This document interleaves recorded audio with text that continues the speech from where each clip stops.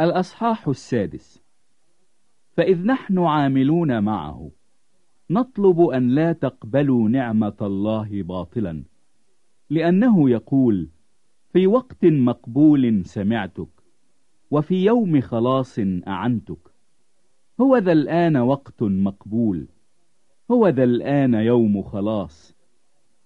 ولسنا نجعل عثرة في شيء لئلا تلام الخدمة، بل في كل شيء نظهر أنفسنا كخدام الله، في صبر كثير، في شدائد، في ضرورات، في ضيقات، في ضربات، في سجون، في اضطرابات، في أتعاب، في أسهار، في أصوام، في طهارة، في علم، في أنات، في لطف في الروح القدس، في محبة بلا رياء، في كلام الحق، في قوة الله بسلاح البر، لليمين ولليسار، بمجد وهوان، بصيت رديء وصيت حسن، كمضلين ونحن صادقون، كمجهولين ونحن معروفون،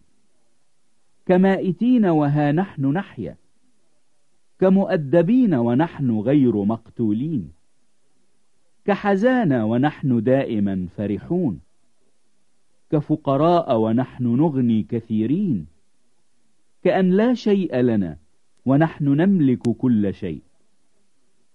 فمنا مفتوح إليكم أيها الكورنثيون، قلبنا متسع، لستم متضيقين فينا، بل متضيقين في أحشائكم. فجزاء لذلك أقول كما لأولادي: كونوا أنتم أيضا متسعين.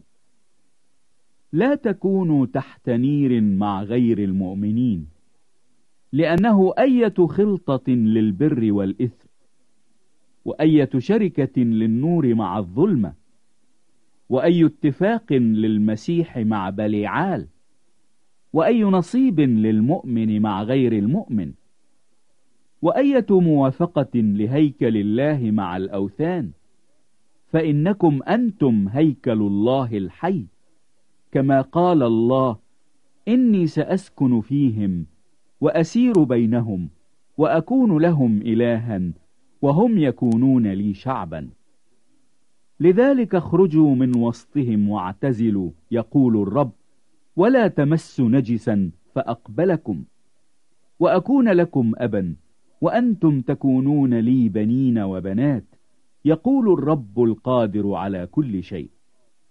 فإذ لنا هذه المواعيد أيها الأحباء، لنطهر ذواتنا من كل دنس الجسد والروح، مكملين القداسة في خوف الله.